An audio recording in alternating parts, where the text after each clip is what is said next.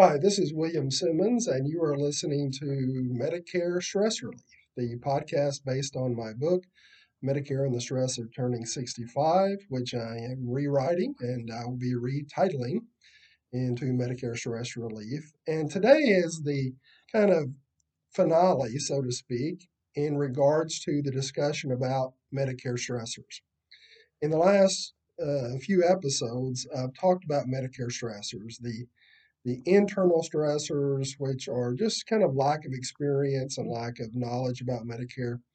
And then we've, the last few days, talked about the external stressors, which are, just being flooded with mail, the beginnings of phone calls from, insurance agents and insurance agencies. And then you have potentially door to door salesmen. Today, one of the confusing factors, the final kind of external stressors about Medicare are just what I call parts versus plans. So we have parts of Medicare, Medicare Part A and B, which is we identify as original Medicare. Then we have Part C of Medicare, which identifies what we call the Medicare Advantage plans. And Part D is the prescription drug plans.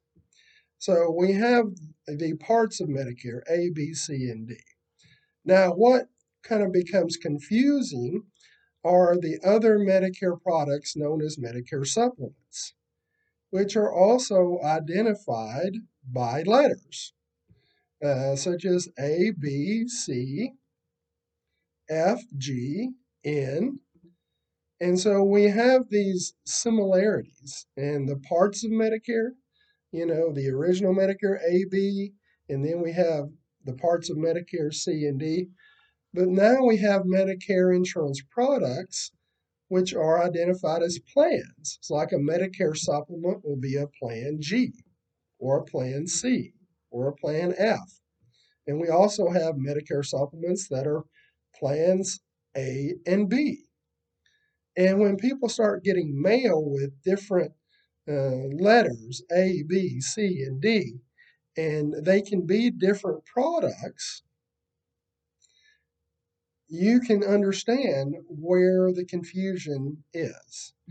And so, for many people, especially if perhaps you're not knowledgeable about the different options, the parts of Medicare versus the Medicare supplement plans, and you see mail with these different letters on them or the same letters, you can understand where the confusion begins and continues.